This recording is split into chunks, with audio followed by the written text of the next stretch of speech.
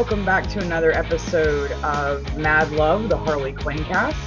Just a quick disclaimer, if you are not 18 years of age and are not old enough to watch the show, Harley Quinn the Animated Series, then you are not old enough to watch or listen to this one. So go ahead and siphon off, and there are many other choices that are available for those under the age of 18. There's the Spinner Rack, DCN News Podcast, a selection that are much better suited to you than this one. That disclaimer being said, my name is Kendra Hale. I'll be your host for this episode 18 of Mad Love, the Harley Quinn cast. And today we're doing Harley Quinn episode 5, which is Batman's Backman. And I am joined today by my fellow colleagues, Brad Filicki. I don't want pigs in a blanket. I want to fight crime. Hey, everybody. And also Kelly Gaines. Hello. I didn't have anything fun prepared. Brad, I didn't have pigs in a blanket either. That was good, Brad. All right, so like I said, today we're kind of celebrating the episode 5, which is Batman's Backman. And to start it off, we get a lovely intro that almost breaks the fourth wall. And I'm not really sure if it does, but it definitely puts itself in the reality of the situation. We get a bunch of toxic fans, 2 of them to be specific, who introduce us to this week's episode and debate whether or not they're going to watch Batman's Backman. So my question to you guys, since this is the intro to our episode, what was the thing that struck you most in this first sequence where you meet the 2 toxic fans? Brad, we'll start with you. First of all, I think this is one of the best takedowns of toxic fandom ever, if not the best that I've ever seen. It was hilarious. I think the thing that I liked the best was the T-shirts that they were wearing. Released a Snyder Cut, and Last Jedi is not canon. I guess especially now that we are going to get the Snyder Cut after all, I just thought that was just a great touch. Kelly? Yeah, the T-shirts are probably my favorite part too. Although I just loved the prepared rant the one on the left had. Like he seems to have, and clearly it came directly from a review he wrote, but he seems to have rehearsed exactly what he wanted to say if someone ever asked him to watch Harley Quinn, which is impressive. Like you have to dislike something quite a bit to have a prepared response if somebody wants to show you the show. But yeah, that scene is just hilarious, and I initially almost want to say it's a low blow, but it's not a low blow because I've definitely heard this exact kind of conversation before. It's just beautifully done. I agree. I mean, this lead up was genius. I mean, they really tackled pretty much anything, not only that was going on in the moment that was major, but also any kind of criticism that you were seeing about Harley Quinn, the animated series at the time, was beautifully given by our lovely toxic fans. From the way that the Joker's been treated to how Batman's never there, how it's basically a gal pal show that's virtue signaling. I loved it. I thought it was hilarious. What a way to address criticism in a way that only the Harley Quinn show has been able to. But after we meet our 2 lovely intros and they start the episode of Batman's Back, we join Bruce Wayne, who's just woken up from a coma and has, discovered the carnage that is Gotham currently. What did you guys think of his reaction, Brad? Well, I started out the podcast with a quote from this little scene. So yeah, this scene was funny, and I also found it funny that he's got like a beard and long hair, and then later in the episode it comes out that he was only in a coma for a few weeks, and that is some fast growing hair. That's all I got to say about that. But yeah, this the kind of the banter between Alfred and Bruce is also pretty funny. Kelly? Yeah, this scene is hilarious, and I really like stern Alfred.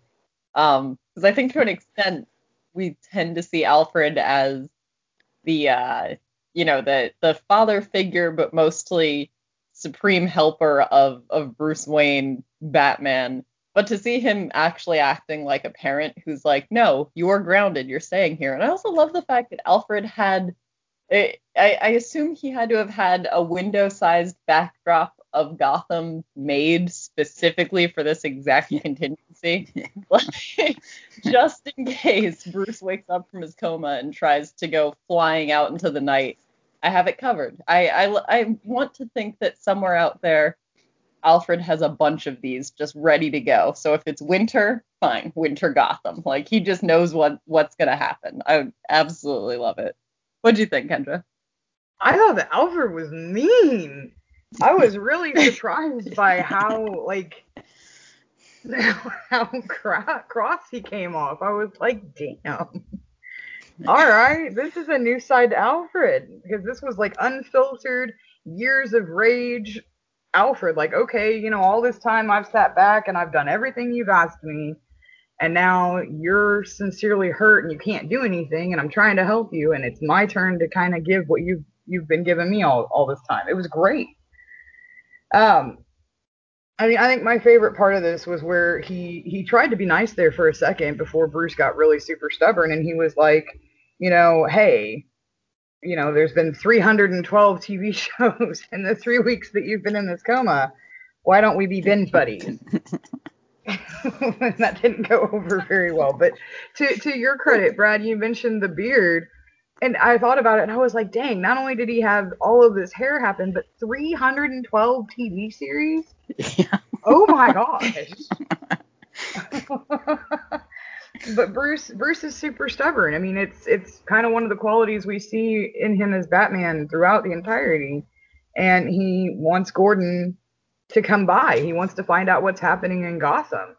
And so Gordon does stop in, and he has a list of things that is just brilliant in his effort to win back the GCPD and to help retake Gotham.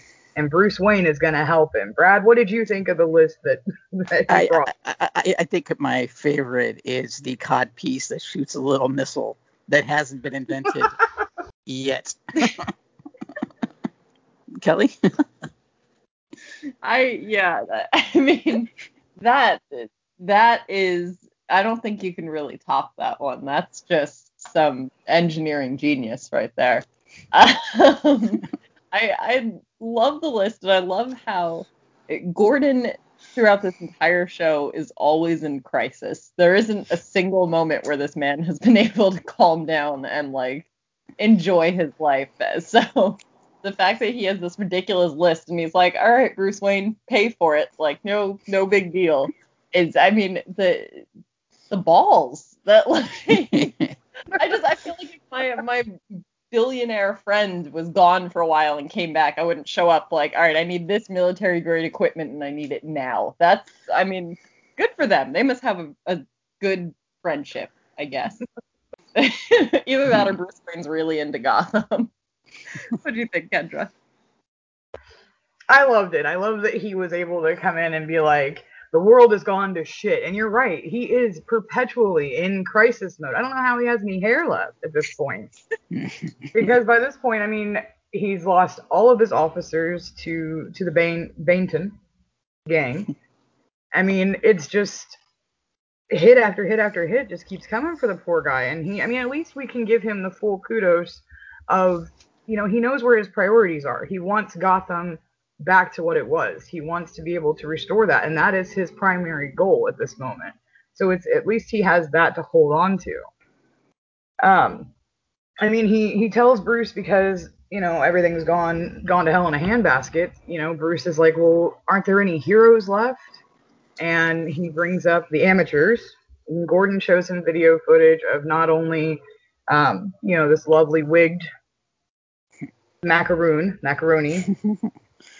and we also get to see that Batgirl is still doing not only live takedowns, but we also get to see a little bit of how she's helping to show Gotham. Not only is she showing them the takedowns and that there are people that are still out there, but she starts to talk about how people can start helping themselves and by going to defense classes. So what did you guys think of our amateur heroes? What do you think of their tactics and their ways of taking down the villains of Gotham? Brad? I I would, we're having all these like big anniversary issues with different little stories in them in the comics right now, and I would love one of these Batman big issues to have a side story with the Macaroni. I would totally read that. Yes. I want him to be in the DC universe, and I think the Batgirl is in its own way kind of realistic, because it's almost, if a hero like Batgirl existed in the modern world, she probably would be posting it on Facebook or Instagram and YouTube and all that to kind of get the word out. So I kind of like that, because I think that was kind of reflective of the world today. Kelly? Yeah, I like Batgirl's enthusiasm. I get what she's doing in the sense that Gotham needs to know that there are still heroes out there. That is really important. Although I feel like watching this, I almost went into parent mode, because I was kind of like, you're just putting this on the internet. Anyone could see you. Anyone could. I mean, this is Gotham. You're telling me no supervillain has some crazy face recognition technology that could, if it's on video that's out there forever, which is where I start sounding like a mom, somebody could possibly track her down. And that makes me a little worried, but I also get why she's doing it, and it is really timely. I immediately was like, you're putting this on the internet. Anyone could find you. There could be a van here tomorrow. But I think the Macaroni, absolutely, I would love to see him in the actual DC universe. And I do really want to know how he's keeping that wig on his head. I mean, Right? I don't know why I know that powdered wigs are really heavy at the top. Maybe it's just from watching cartoons, or maybe I've worn one at some point and repressed the memory. But there's a lot going on in that wig. How is that attached to his head? I don't know, Andrew, what do you think? It gets me every time, because when we all get together and we talk, I recently got the opportunity to do an interview with Tony Farina, and it's the one that you guys have already done, where you talk about your favorite books that are non-big Marvel and DC. And I brought up, because mine was Beasts of Burden through Dark Horse. And it made me giggle, because I actually mentioned you, Kelly, because I was like, I'm going to have a Kelly Gaines moment. Why aren't any of these pet owners aware of where their dogs are? And I was like, it is, because you're always the one who brings up the most logical thing. Like, why isn't anybody paying attention to their kid? How are they able to do this? And you don't really think about it until you're like, damn, she's right. Robin in this universe is like 12, and Barbara Gordon, I mean, she's a college student, yes, but she's still a baby. So it's like, damn, where are the parents? And then you're like, oh yeah, Jim Gordon. Your dad's in the worst spot. Yes. But moving forward, we get to one of my favorite storylines, and it is the Bane and Two-Face. And what they're talking about is they do bring up Harley, and they're like, what do we do? She's taken out Penguin, Riddler, and now Mr. Freeze, and we're next on the list, so what are we going to do? And Two-Face is just an absolute he doesn't even care to not show his assholeism in this scene, because Bane tries to sit at this huge table with him in this comfortable big chair, and he's like, no, yours is the foldy chair.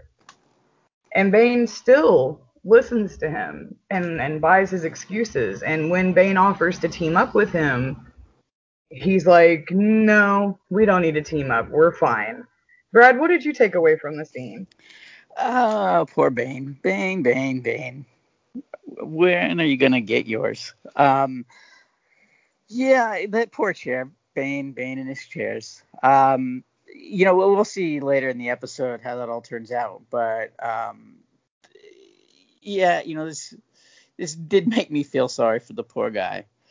And I just want to see him come up on top. And, like I said, later on in the episode, we'll see a little bit of that happen. But, yeah, this really, really showed also just how much of a manipulative dick that Two-Face is. So, yeah, man. Damn Two-Face. Kelly? I was kind of stunned by this, not stunned, but I was a little surprised by Two-Face in the sense that I'm like, all right, all of your fucking friends are dead.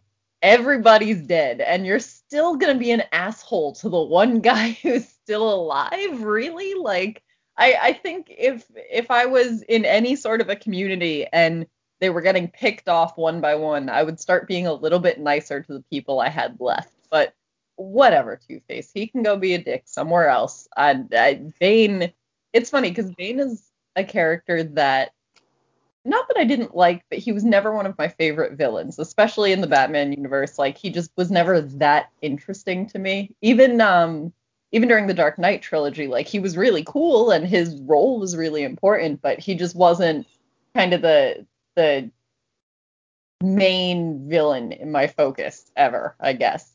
And this show has totally changed the way I see Bane, because now I root for him. Like, even when he shows up in other shows I'm watching, I'm still rooting for Bane. Because, I mean, this poor guy, like, give him a chair. My God, give the man a chair. That is rude. And that is some office politics bullshit that I've totally seen happen in the real world, where it's not, they'll blatantly not give you a chair and say all these chairs are reserved in memoriam. But, like, where there's just, happens to be a meeting where there's not enough room and it happens every time. Like, I've seen shit like that happen. It's super weird. And please don't make him. Oh, sorry, Kelly. I was just gonna say, please don't make him move his Volvo. Yeah, right. Like, come on, you're gonna make that man move his parking space? Never mind how Bane even fits in a Volvo. But yeah, that I would like to see. those logistics I would like to check out. But either way, I mean, just Bane, the poor guy, like, give him his chair. And it's crazy because after this, I root for him when he shows up later and he does have his big, like, roid rage moment. I'm rooting for him, and I never root for Bane, but this show has changed my optics, I guess. This was good PR for Bane. What did you think, Kendra? I agree. I mean, Bane, I was in kind of the same boat. I mean, Bane was never really one that was on my radar, and then this show happened, and it's like you just get drawn in by his character, and you're just like, can you just not be so mean to him? Especially, like you pointed out, he's the last, like, member of the Injustice Legion, whatever that they've decided to call themselves. There's only the two, well, technically three. There's only the three of them left. And it's just, it doesn't make any sense. I'm like, okay, so you'd rather do this by yourself. All right. But as it moves forward from the refusal of a team up, we get to see Batman kind of stepping in for a moment and just kind of bringing to light, with Batgirl, hey, are you really sure this is what you want to do? Are you really ready for what everything is going to come at you really hard and really quick? And honestly, her fangirling was the absolute icing on the cake to this scene. But she goes live with her social media and shows, Gotham and whoever's watching, since there are millions of people watching, that, Batman is back. So what did you guys take away from the scene? What was your favorite part, Brad? Well, most of those followers are bots, right?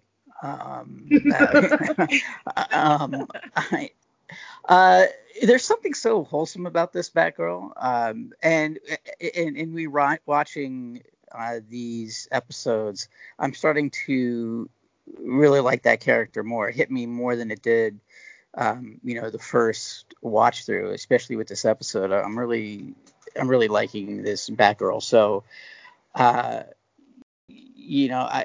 can't help but be taken in by her enthusiasm for getting out there and being a hero. Kelly? Yeah, her fangirling was adorable, especially the fact that she said I'm such a big stan, and like I fuck up the beginning of words all the time, and it's like an automatic reprogramming in my head where I'll correct myself immediately after. And I just I love that I can almost feel her excitement or nervousness or whatever's pushing it. Because I'm like, I would do the same thing. I'd walk in and be like, Batland. It's great to see. Like I would just be exactly that level. And I mean, I guess to kind of be the mom again. I mean, I feel like as a superhero, you should consider that maybe the super secret superhero you're meeting for, an off the books meeting doesn't want to be on your live stream. But in any case, I mean, she makes a decision and she goes with it, and it does actually help Gotham. And I think part of my thought process is with all this because Barbara Gordon still seems so Barbara Gordon and so Batgirl. And I forget that Harley Quinn's a parody almost with her character, that there's still a little bit of ridiculousness that goes into it. And so with her, I think it's that like extra jolt of live streaming clearly private conversations, but it still feels like, okay, this is believable. She's not like the sort of exaggeration we'd see with King Shark or Bane, where it's like, oh, you've totally said something new about the character that makes them adorable, but it's just enough that she's still ridiculous and hilarious, but very, very relatable. So, I mean, good for her. She's making a difference, and I do really love that costume. Kendra, what'd you think? I love listening to you guys because it makes me think. And I mean, you guys both bring up really, really damn good points. I mean, looking at Barbara Gordon as her character, I mean, they're all supposed to be parodies of each other, and some of them are very, very easy to spot where they're the parodies. But with Barbara, it's really not that easy. I mean, her costume looks and the social media. I mean, those both can be pulled from canon.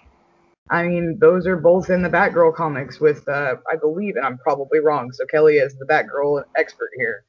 Wasn't that the Stephanie Brown run? Yeah, and they brought it back after Batgirl Burnside.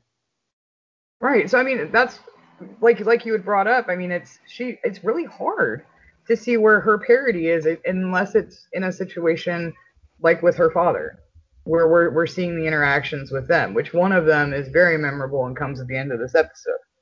But moving forward, now that we know Batman's back, and all of Gotham who pays attention to Batgirl's stream knows that Batman's back, Two-Face is in the middle of trying to rob a bank, and he gets stopped by the people of Gotham who are like, we're done.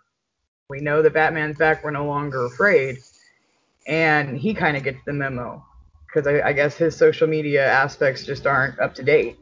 And he finally finds out that Batman is back. Brad, what did you think about the bank and that whole scene where we finally get Tawny back and we get to watch as everything unfolds? Yeah, I think, well, some of the more like up to the point where we do kind of get Batman back and everything starts to go crazy. There is like, I just want to talk about that scene where he sneaks to Alfred's bedroom to put the armor on, and all that craziness that goes on, and Alfred does not wake up. And I did enjoy the kind of takeoff on Iron Man with, his view within that bat armor was a fun little touch. And, the fight with Bane was also fun because we get to see Bane kind of come into his own at least a little bit. So overall, it was almost like the characters around Batman and the armor that kind of stole the show for all that for me. Kelly? Yeah, I mean, for one, I think my first thought watching at least the scene in the bank, I was like, all right, so the people of Gotham have, I guess a lot of people in this episode have balls because, like, clearly you can stand up for yourself. Like, yeah. There's a part of me that's like, how much better would the city have been if people kind of rallied this way, which I guess is the whole point of the symbol of Batman, that it's it gives people hope. It makes them think that there's something worth fighting for. But like, shit, clearly you guys have it in you. I mean, to do some stuff even if Batman's not there. Just, maybe don't let supervillains take over your city. But whatever. I mean, I don't live in Gotham. I can't judge them. But yeah, it's just fun to see how I guess almost infectious the idea that Batman's back is to everybody in Gotham, because you have the supervillains scrambling, you have Two-Face getting made a laughing stock in the middle of a bank, you have a girl claiming that she's going to live forever and then getting hit by, was that a golf cart or a car? Either way, it just and I really like that Tawny seems to, I guess that's part of being an action news reporter, although she's a talk show host, so it's almost like having Ellen DeGeneres pop up at like big crime scenes. That's the one thing. Like, she's both a talk show host and like their action news reporter, so she's everywhere. And that woman has to have some kind of secret superpower, because she goes to some places I would not go. Like, if you said Two-Face and his men are holding up a bank, my last thought would be, well, let me get to that bank. Like, thank you. And you would think that they would have taken her down. Like, that would have been like right after Batman, if she's got such a high profile in the city. Like, they wouldn't let her just run around and do her reporting. Yeah. I mean, I guess maybe they let her live because she gives coverage to the villains too. Like, Harley's tried to get on Tawny before, and like, so maybe it's just she gives like open coverage to whoever wants cover. Like, I don't see, that would be a fun essay, like the news politics of Gotham. How does this work? Yeah, I mean, I love this scene, and I feel like I'm gonna watch Tawny more closely to see if there's like any hint for, like, is she unbiased? Is she playing for a side? I don't know. Just questions. Kendra. Oh gosh, Tawny. I would love to see the expose done by Lois Lane, just throwing that out there. Oh. But after the bank scene, and we get to see, unfortunately, I don't know if it was a golf cart or not. It almost looked like a backhoe that you would see at a construction site. I don't know what hit that girl. But Batman did not help her, so moment of silence for that poor lady. Moment of silence done. So Alfred is trying to talk Bruce out of basically fucking himself up further. He's shown him that he can't even put on his own socks, so what right does he have to be out there trying to fight crime? And Bruce decides to have a little bit of a temper tantrum and calls Lucius Fox to be like, okay, well, if I can't do it myself, we'll find someone who can make me a suit. Which is kind of where you were at, Brad, with the last one, where we have the Iron Man suit and Miss Yeah, Monica. I realize I jumped ahead a little bit, but No, that's fine. But those scenes with the whole Batman coming back, that's just kind of what stood out to me so much in the episode. Right. Well, and because you have a very valid point that we will get to. Now, with Batman calling Lucius Fox to make him his suit, it switches back over to where we get to see Two-Face, who is absolutely now aware that, it's probably in his best interest to team up with Bane. Because now not only do they have to worry about Harley Quinn and the crew coming after them, since they're basically the next on the hit list, but now Batman is back. So, what did you guys think about his I have air quotes, apology, and letting Bane sit in the big boy chair while he tries to talk about being partners? Brad? The whole Two Faces thing, come on, and once again, it just shows what a dick Two-Face is. And I did like Bane's comment. Well, I wouldn't mind if it was like twins, where my name was over you and your name was over mine. Like the whole Danny DeVito, Arnold Schwarzenegger thing. That was pretty funny. But I kind of agree with, like, come on, Bane. But yeah, it's a little bit too much of a thinker. But everybody has their breaking point. Kelly? Yeah, I mean, first of all, Two-Face, go fuck yourself. Really? Like, it's the most obvious, right? Like, and I think feel worse for Bane after this scene, and I will justify all of this later, but this is the scene that really got me for Bane because he's being middle school Kelly to a T in this scene, where it's like, clearly you don't actually like me. Clearly you're only talking to me for your own thing here, because yesterday you were a dick to me. But I want to believe that what you're saying is true, so I'm going to take my big boy chair and happily sit at the table and pretend that that this poster in any way resembles any kind of representation of me and just accept it. I mean, like, that's worse than a thinker. There is no Bane in that picture. And I love Bane's line that's like, I was born in the shadows, right, but it's not me. Like, it's like you really want to tell this mammoth of a man that shadow, clearly your shadow, is him. Really. I don't know. I mean, I guess this is like adult Kelly standing up for little Kelly in some, if you want to get like Freudian about it, way. But in any case, fuck you, Two-Face, and Bane deserves better. Kendra. Now I'm gonna be wondering if there's a Kelly museum with a random Married with Children soliloquy to that. But no, I mean, I'm on the same page with you. Like, they did a brilliant job of making you, like, you should hate Two-Face anyway because he's the villain, but I mean, they do a great job of making you just despise this man right now because those were just brotherly jibs. Really, they felt personal. I mean, it was a beautiful moment. There's so many lines in this one that are quotable. And I just wish that I'm going to save my wish for the end because we're not to the part where it is. But Bane definitely deserves better. Definitely. But now we get to the part where we get to see Monica, which is the new bat suit that Lucius has created for Bruce. And Alfred comes in and Bruce is just trying to act like everything is normal and hides it under a sheet. And Alfred's like, this suit of lies. And there's this whole almost Tom and Jerry moment that happens where we basically just get to see Bruce act like a 5-year-old toddler throwing a fit. Brad, what did you think of this part where you get to meet Monica? You know, you were talking about Alfred being mean, but man, Bruce was mean. Making him carry that whole thing up the stairs. What did he say? It was like the elevator's broken or something like that. So yeah, the elevator's broken, the dolly's crooked. Poor Alfred while he's sipping his tea. Come on, Bruce.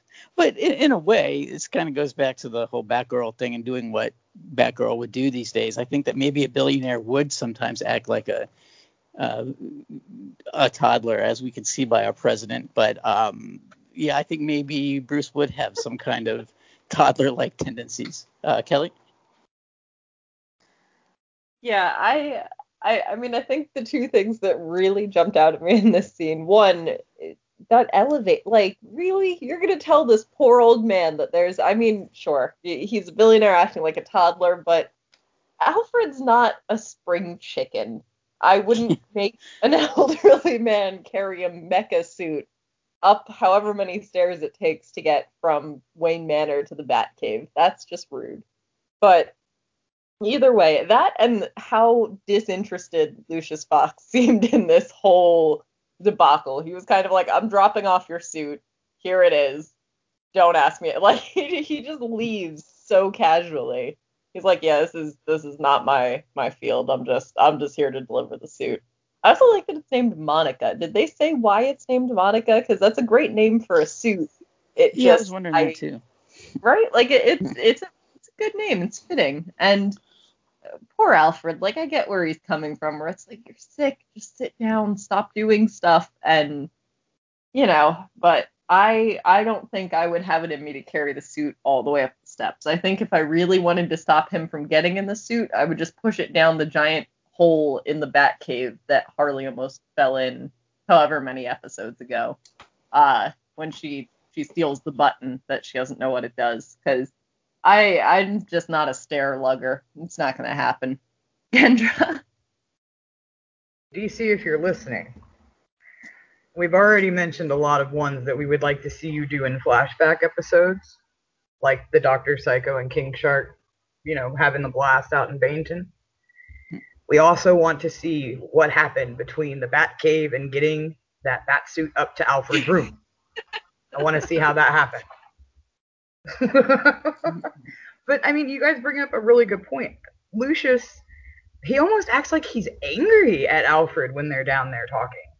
Like there's that moment where it's just very clipped and Alfred, it's just woof.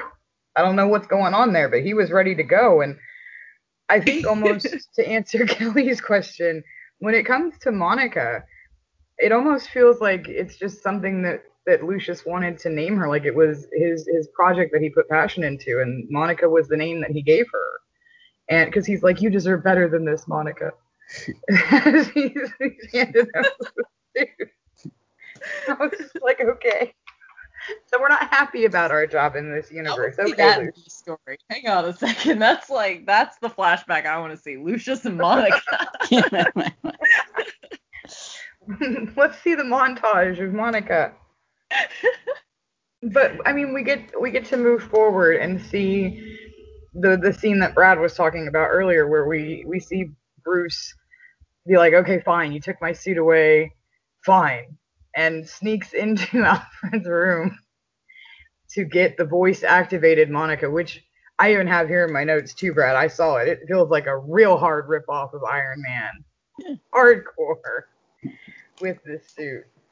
Bruce steals the bat suit and goes out on the town to start taking care of Gotham. And one of my favorite things for right here, for this one, is this little boy, while Batman is taking on the goons, who has the little Batman figure. Did you guys catch that, Brad? Yeah. That's like a beautiful little detail that the show does so well. Kelly, I heard your giggle. Kelly, you saw him. Oh yeah, I actually, it's funny. The first time I noticed it was taking notes for this episode. Like I've watched the episode maybe 4 times and I did not pick up on that. And then I went, where did he get that machine gun? Love in it. the beginning, and that's one of the, like I said, this is one of my favorite parts because it's literally them not leaving it on the floor anymore. Because when he's taking down the goons, the little boy's there watching his hero, and he's got his little Batman doll, and he's like, "Yay, Batman!" And then comes Bane. Bane and Batman meet while Batman is looking for Two-Face, who he has lovingly told Bane is the real head of operations, and goes on to point out every reason why Two-Face is the one that he's after and not Bane, which sends Bane over the edge. What was your guys' reaction to seeing our bulked out, angry Bane? Brad? I'm kind of mixed feelings about this because on one hand, poor Bane, because he just gets manipulated left and right. Like, Batman knew exactly what buttons to push to get him to go crazy. But on the other side of that, Bane pretty much fucked up that armor beyond recognition in a way, and Batman's legs got all, as Batgirl said, all messed up. So yeah, Bane did kind of have a moment here where he kind of got a little bit of revenge. And like I said, man, everybody has their breaking point, and that was kind of Bane reaching his. Kelly? Yeah, see, this is the scene where I found myself rooting for Bane, and I knew I shouldn't be rooting for Bane, but this was everything else that happened in the episode culminated to this point for me too, where I was like, yeah, fuck him up, Bane, do it. Like, which is crazy because I never root against Batman, but I was. And I mean, I guess this is the Harley Quinn parody version of Bane breaking the bat, but I mean, he goes pretty hard. And I get it though. After everything this poor man juice thing has been through, yeah, like this poor guy just needs a win. And even Batman's like, look, I'm not concerned about you. Where's Two-Face? And I would be furious too. I also really want to see it because, we just talked about Lucius and his connection to Monica, and Monica doesn't make it through a single night. Like, I really want to see what that call was like on Lucius's end, or did Bruce even bother to call him, or was he kind of just like a month later, like, oh yeah, Monica's gone, like long gone? I don't know, but I feel Bane here. I get it. I don't want to say I support him, but I understand him. Kendra, what about you? It makes you wonder if the line where Lucius is saying you deserve better, Monica, is a foreshadowing that he knows what's about to happen to this poor Batsuit. That's his way of saying goodbye.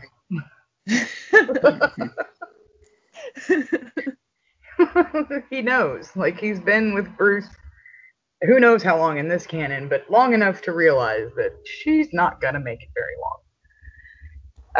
And she doesn't. Brad, you said it. I mean, Batman gets his ass kicked in so many different ways in this one.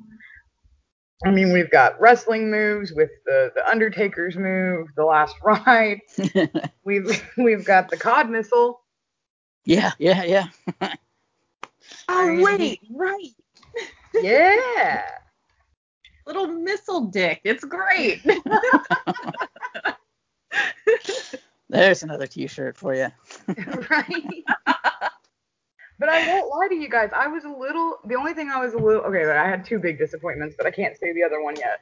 My one disappointment with this one is he gets the line, I will break the back. And he technically does with the legs, but I was so expecting a back break. I was expecting them to do that, synonymous cover and see the bat break, but he didn't, and that's okay. But poor Batman, poor Bruce. I mean, he is completely and utterly bodily broken, devastated. I don't know how he's not screaming at this point, especially with the way we can see his legs.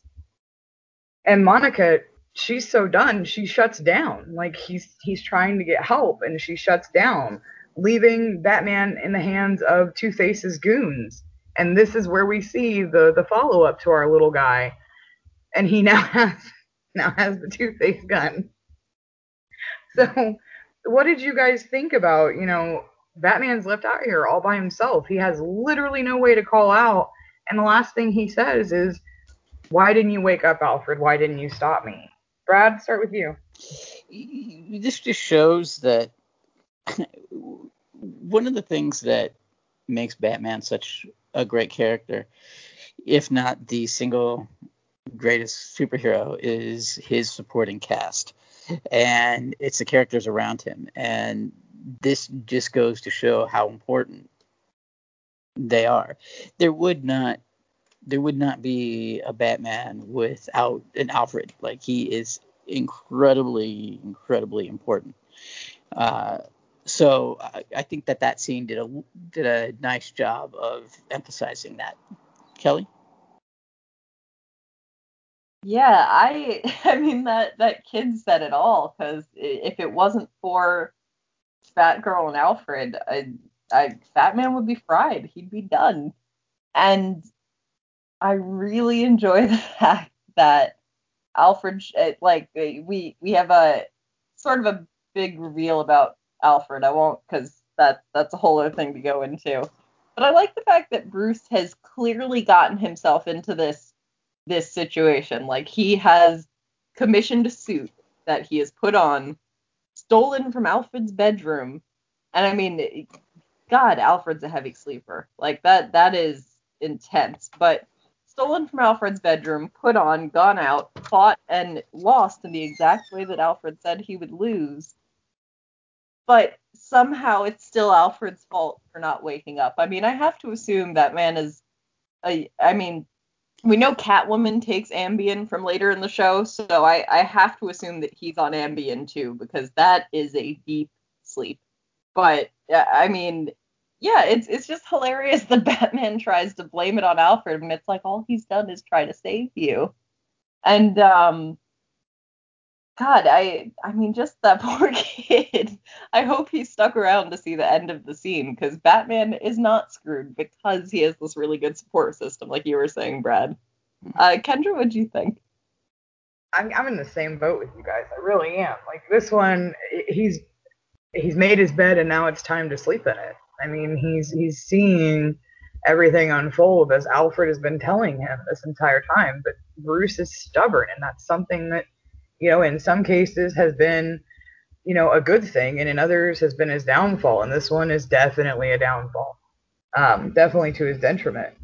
And I mean, moving forward, we get to see, not only is Batgirl using social media to her credit, but so are the villains, because the gang of Two-Face are recording the fact that they've got Batman, strung up, and again, no idea how Bruce is not screaming his lungs out unless his body has just gone numb to the pain at this point. But we see him getting saved by the Macaroni, who we find out the identity of. I'll let you guys take care of that one. Brad, what did you think of the Macaroni reveal? Uh, I wish I could say I was surprised, but I was like, oh yeah, that makes sense. That makes sense. And I still want a Macaroni story in the comics with Alfred being Macaroni. I'm there for it. Kelly? Yeah, I would love to see Alfred. I would love to see that, not even just that origin story, but the process of him being like, all right, I have this cool bat cave, I have all this equipment, I'm going to be a superhero. What will I make my theme? And that's what he came up with. I love it. It's very Revolutionary War. I mean, good for him.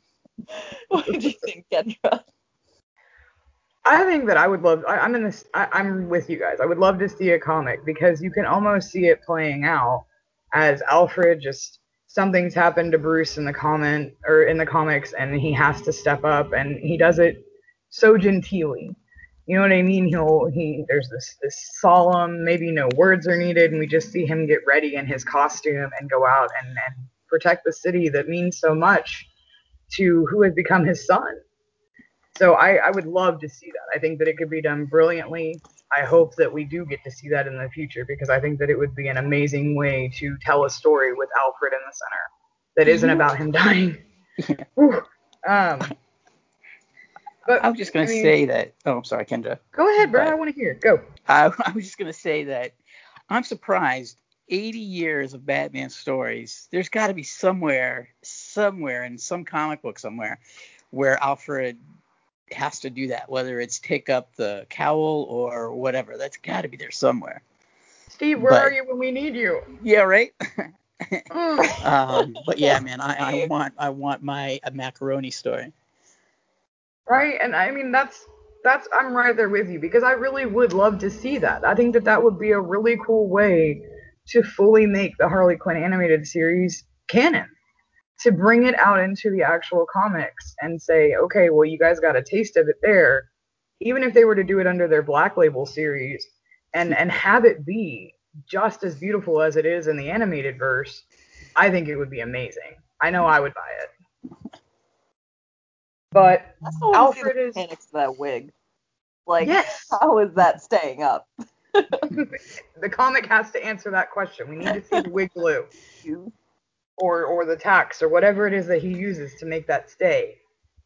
Especially when things are popping out of it, like we're watching a Who Framed Roger Rabbit still. Right. It's so cartoony. But I mean, we get to see Batman realizing who Macaroni is, and not only that, but Alfred is like, not only is it below us to say I told you so, but we also need to know when to ask for help. And that's when we get to see that he has brought along Batgirl for the help. And we get that beautiful line that you brought up earlier, Brad. Your legs are hella jacked up. That's what she says, yeah. But, I mean, what do you guys think? I mean, do we finally get to see a little bit of humble pie for Batman, Brad? Yeah, I'd say we do. I don't see how you could not with what had just transpired. And like I said before, this just goes to show how important the whole Bat family is and the supporting cast is to Batman. He couldn't get by without them. And just the whole voice acting delivery of the whole year, legs are so hella jacked up. That was just great voice acting. That's that little sentence he says. Something about it just grabbed me. I really made me chuckle. But yeah, I mean, it's just like Batman can't do it alone. no man's an island, as they say, and Batman's no different. Kelly? Yeah, I mean, that is really fantastic voice acting because it just puts you so much in the headspace of like, all right, if I was standing here as an average person and I just helped Batman and I'm riding on the high of that success and I look at him and his legs are like that, I'd be like, you're not looking great. Like you're hella jacked up, exactly as she said.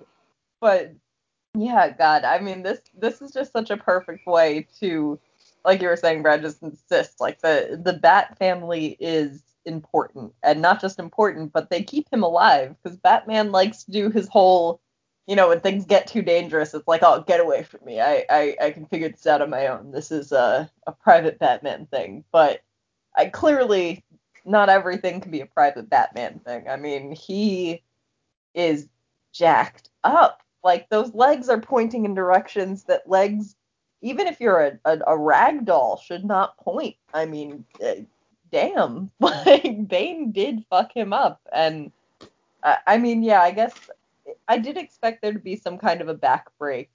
Although I guess that either means that we're going to see another Bane freak out in the future, or that, well, I mean, but Bane ends up in his happy place, so we'll see.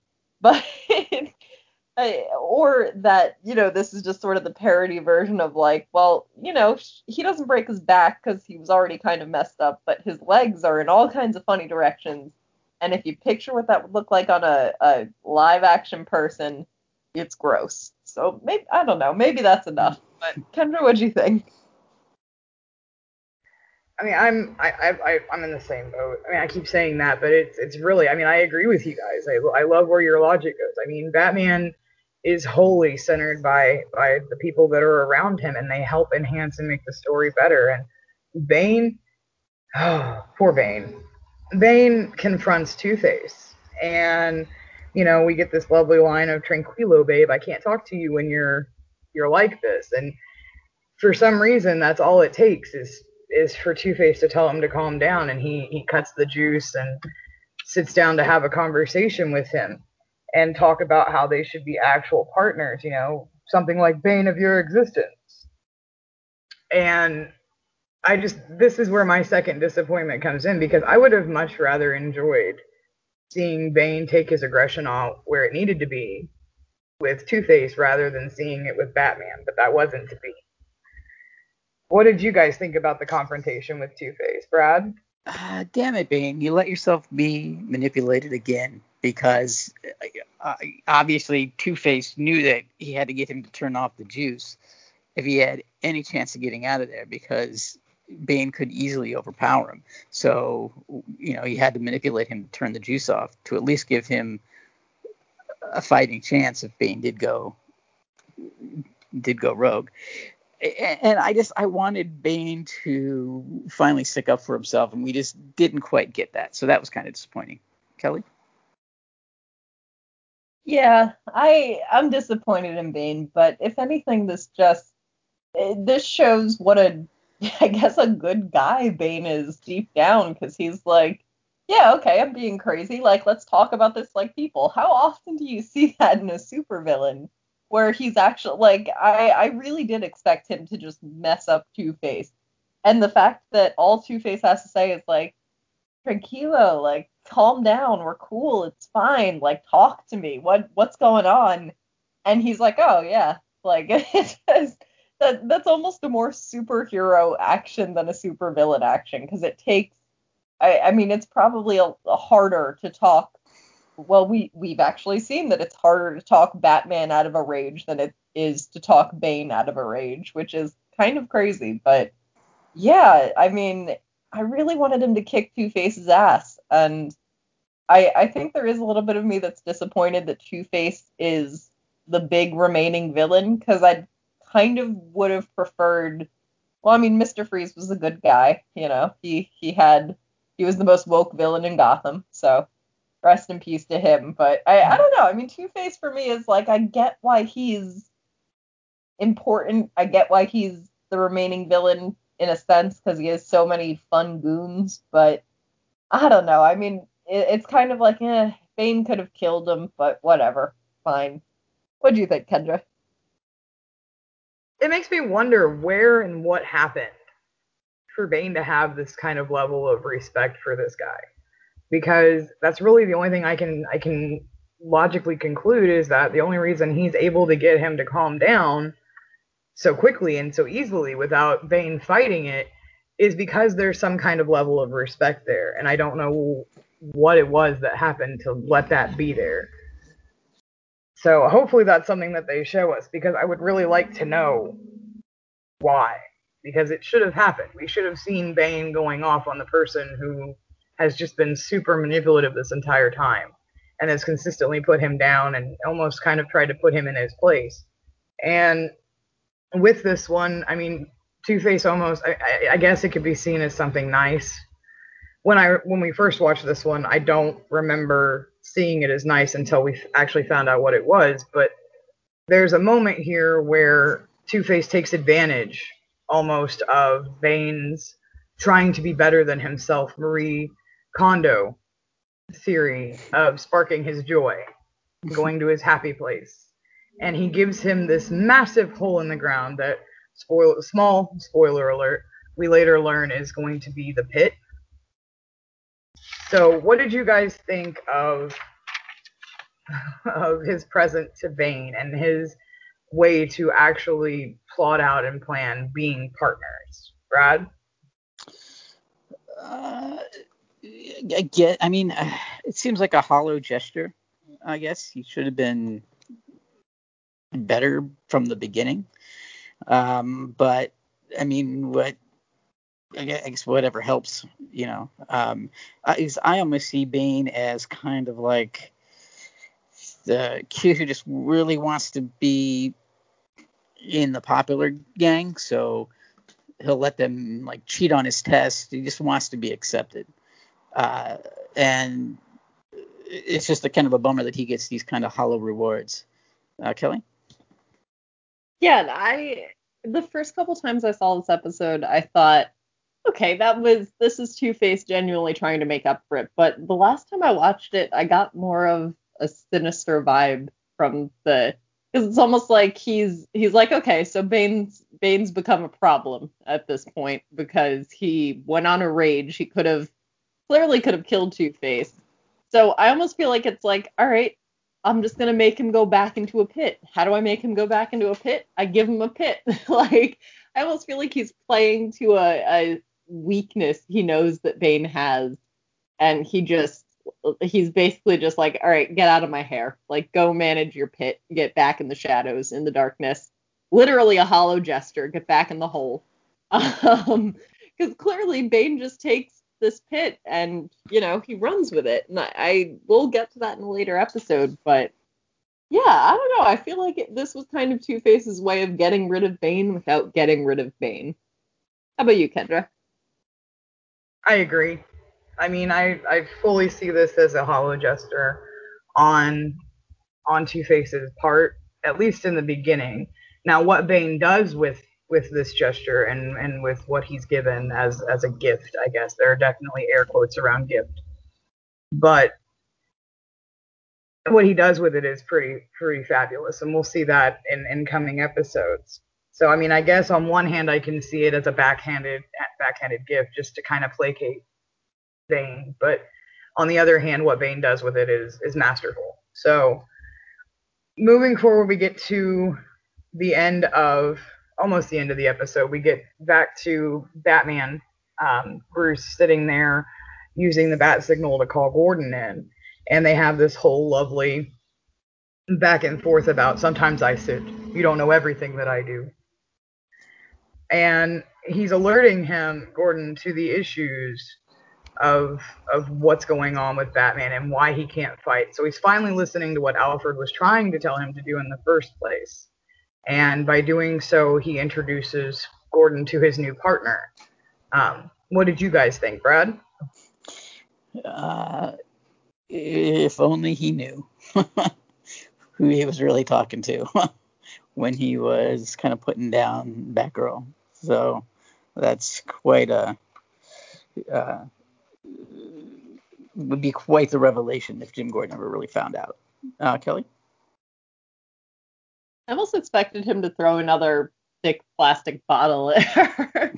Like when Robin shows up, because this man is obsessed with Batman and will not accept any substitutions. Like, he needs a bat, and he says he needs a bat, but he specifically wants a certain bat. And yeah, he just completely writes off Batgirl and is like, this girl can't do anything. Why even bother?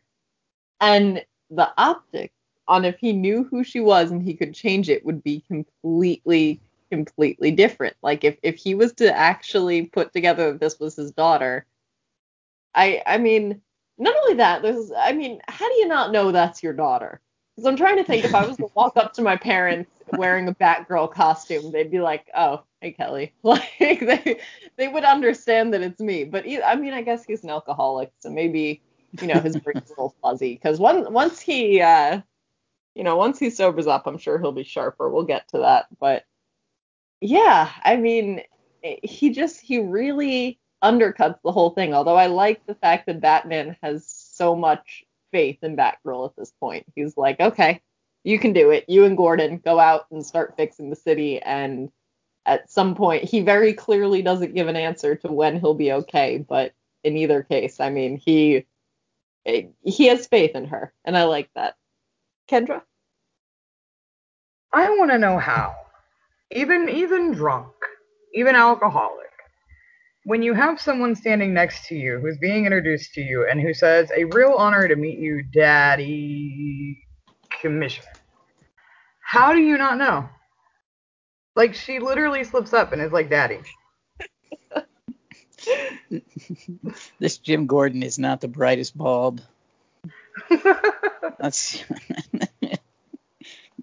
we love him, like, but it's killer. It's one of those where I guess he has to have it in his face, I guess. Not just standing next to him saying, "Hey, Dad." He has to have it in his face that it's Barbara. But, I mean, then after this whole thing where we get to see Batman, finally relinquishing the cape for a little bit and saying, "Here's your new partner, Batgirl," the episode itself for the Harley ends, and we go back to the toxic fans who literally can find nothing wrong with the episode except for the fact that the distribution model is ridiculous. So, for the closer, for that little itty bitty part, what did you guys think? Do you think that that's really all it takes is for someone to actually watch Harley Quinn and that would be enough to win over a toxic fandom? Brad? I think that's giving toxic fandom too much credit.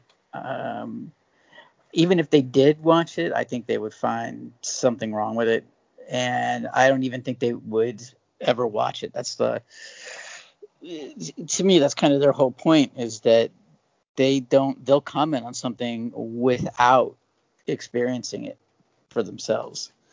And the thought of those guys watching hentai porn just skeeves me out. That's all I gotta say about that. Kelly? I don't want to ask this question because it invites a lot of terrible answers. And this is a hypothetical question, but who in the world watches porn with their friends just for fun? I know that must happen because I've heard enough jokes about it that it has to. But to that, whatever. Like, if you're deciding what TV show to watch, I feel like the last, kind of item in my repertoire would be porn, as in after I've thought of everything else. Like, after I've been like, let's literally read the Bible cover to cover. Like, that would be higher up on my list.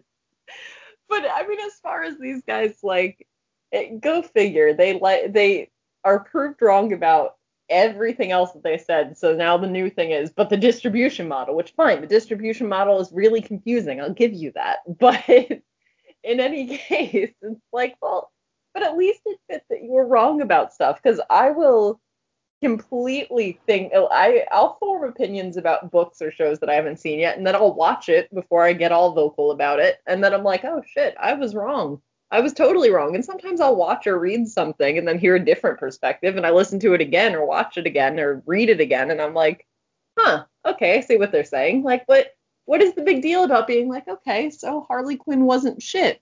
I don't like the way DC Universe is, dealing with who gets their shows and whatnot, but I mean, nobody does at this point. So, what it's a fun look at that side of thinking, I guess, as far as comic fandom goes, that there is a portion of fans that just, this is the way they are. And that's life. That is unfortunately the world we live in. Kendra, what do you think? I think people need to watch more Harley Quinn. I mean, there's already been a call out for people to help get it renewed, and this is me bringing that up. Watch Harley Quinn. But, I mean, you guys are right. I mean, it doesn't really matter which way the world turns. There's always going to be someone who doesn't like something that's on TV or in movies or in books. And sometimes I fully agree that it goes a little bit too far, as we've seen with several cases of actors and their social media accounts just shutting themselves down because there's just so much toxicity coming at them. So for me, I'm glad that this episode does address that. Maybe not in whole, but in enough that it touches on it so that way it's relevant, and it's basically this beautiful fuck you for those types of fans, especially when it pertains to Harley. So, I mean, I guess that's really the end of the episode, end of the review. What are your guys' final thoughts on Batman's Batman? And I can't even say that without having a funny voice on man. So, Brad, what about you? Final thoughts? I really enjoyed this episode. For the kind of quotes that could come from it alone, it's worth watching. And that epic takedown of toxic fandom was so perfect and irreverent, and it's what the world needs right now. And it's just another example that we talk about all the time, that this show is something that people need to be watching. And if more people would, it would be a huge hit. So, I mean, obviously, if you're listening to this podcast right now, you're interested in the show, but please spread the word. We got to get this show renewed. Kelly? Oh, this show has to be renewed. And I mean, for this episode, Brad, like you were saying, there are a lot of good quotes, but I think my favorite takeaway is the little exchange between Alfred and Batman, where Alfred's like, "You are weak and you will fail," and Batman's like, "I am strong and will succeed." And I kind of want that on my wall. I want that right above my desk, just, so when I'm having those hard work days, I can be like, "I'm strong and will succeed, even if it's a lie, I will believe it."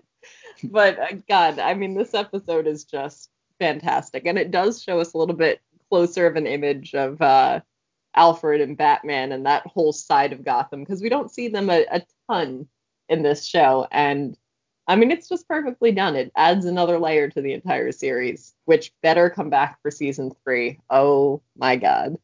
Kendra, what about you? I get asked about this show a lot, and I know you guys do too. And I mean, it's definitely something that gets recommended, and there are thousands upon thousands of reasons why. And this episode proves a lot of those. I mean, it definitely has the humor. It has us seeing our heroes and our villains, for that matter, in different lights, and they do it in a way that is showcasing all of the talent, from the voice actors to the writing staff to the animation.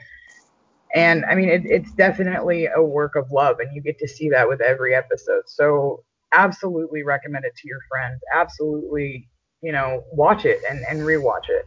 Show them that they should be renewing the show, and if they don't, then there's literally no reason not to. But that's where we'll probably end. Actually, it's not even a probably. That's where we'll end this episode for Harley Quinn season 2, episode 5, Batman. So I've been joined by the insanely smart cast. I have Mr. Brad Filicki. Where can people find you? You can find me writing news and reviews, DC Comics News. You can find me on the regular DC Comics News podcast. You can follow me on Twitter at FlickyB1. Kelly? You can find me doing opinion and editorial pieces for DC Comics News. and also on the main DC Comics News podcast. And you can find me on Twitter at KelGainsWright. Kendra? Right. I've been your host, Kendra Hale, and you can find me on Twitter at Devour All Words. I do news and opinion pieces for Dark Knight News as well as Fantastic Universes. I get to join these guys and our other colleagues, Seth Singleton and Steve J. Ray, on here for the Mad Love Harley Quinn cast, as well as sometimes getting to appear on the DCN News podcast. And speaking of our podcasts, you can find those on Stitcher, Apple iTunes, Google Play, Spotify, wherever you listen to your podcasts, we are there. And when it comes to Dark Knight News and DC Comics News, you can find those on Twitter, Facebook, Tumblr, Instagram, all of our social medias. So, that being said, we'll end out like we normally do with Read more comics. Thank you guys and have a great night.